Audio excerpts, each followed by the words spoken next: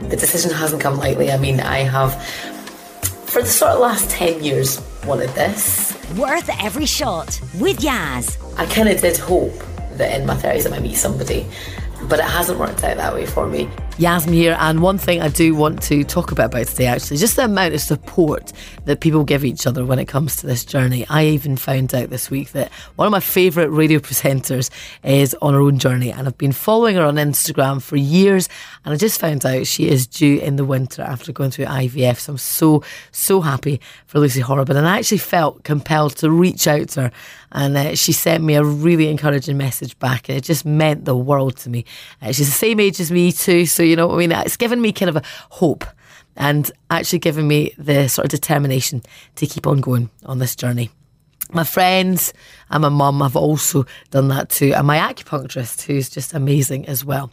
So in the last instalment, I just got home from my second ever egg retrieval. Hi, it's a bit dark in here, isn't it? So I'm just chilling out after my retrieval this morning, but I still can't go over all the stuff that Lindsay got me, like the pineapple socks. I'm wearing the pineapple bracelet, which I love. And this is the little stone that you put close your heart or close your womb. All these little things, just absolutely touched by that. So also, speaking of love hearts, I forgot to say, but when I was taking my drugs for the last sort of week and a bit, obviously I'm injecting it into my stomach, and I thought it was really, really weird, but I thought one of my bruises looked like a love heart. Have a look, see what you think. Well, obviously you can't see it because this is a podcast and this is the audio from my vlog, but you will just have to take it from me. It was a heart-shaped bruise. I think it does. Anyway, got some good news today from the embryologist. So I had 7 eggs retrieved, and she called me up to say all 7 are mature, so that's good. So it gives it a little bit more of a fighting chance.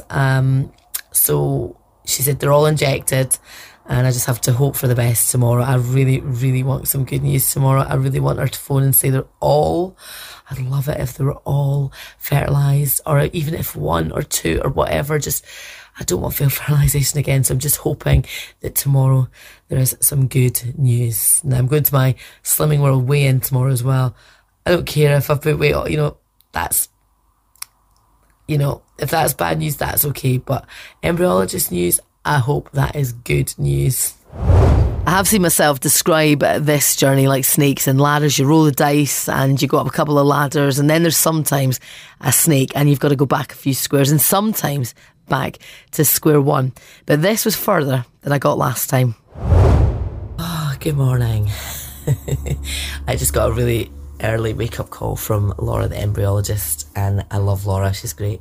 And it's so cute, she phoned me and she said, I know this is really early, but I saw you were on my list, and she said, I think Yasmin just really wants to know sooner than later. Like, you're right there, Laura.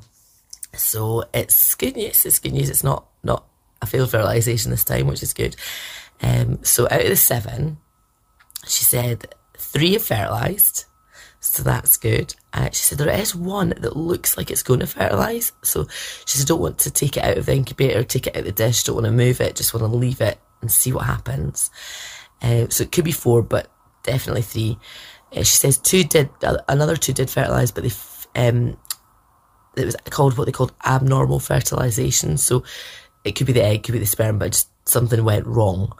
And then 1 just didn't. Is that right? 1, 2, 3, 4, maybe 2. Yeah, and then 1 didn't. So, yes, it's quite good news so far. So, and she's going to call me in 2 days' time and let me know what's the script, how they're looking on Monday. So I just hope everything is well on Monday morning in 2 days' time. You then have everything across. Longest 2 days of my life.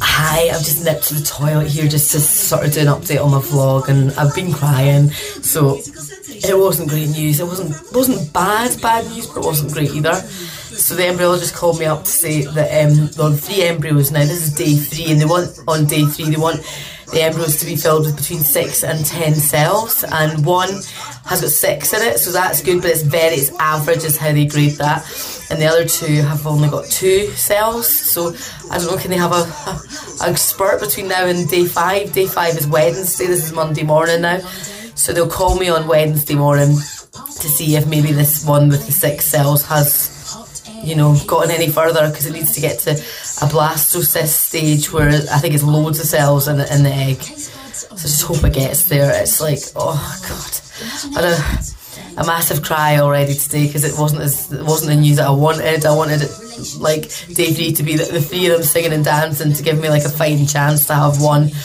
ready to transfer in 2 days' time. So I'll update you on Wednesday morning in 2 days, and hopefully I'll have really good news. And another long 2 days. I'm also crying just now but it's good tears. So worried about this because I didn't think I would get to transfer today. Sorry, I'm totally crying here. And I'm getting to transfer today, so I'm really happy. So the embryo is going strong-ish, and I'm so shaking. Oh, I can't believe this.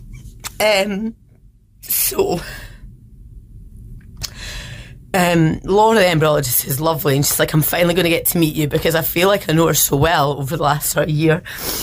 And she said, so it's doing quite well. She said it's clumping together, which is what we want, but only half of it. The other might sort of join that. And she said we could leave it to tomorrow if you do want to just wait and see if it does more and it's maybe better. Or she said we do the transfer today while it's looking okay. She said it's completely up to you. She said, but I would believe, you know, that the human incubator, you know, rather than keeping it in their incubator to wait to day 6, that, you know, your actual incubator, you know, it's better to be maybe in natural surroundings. So I would go with the transfer today. And I just can't believe I'm getting to transfer it. So I just can't believe it, because I thought it was going to be really bad news. So I'm really happy.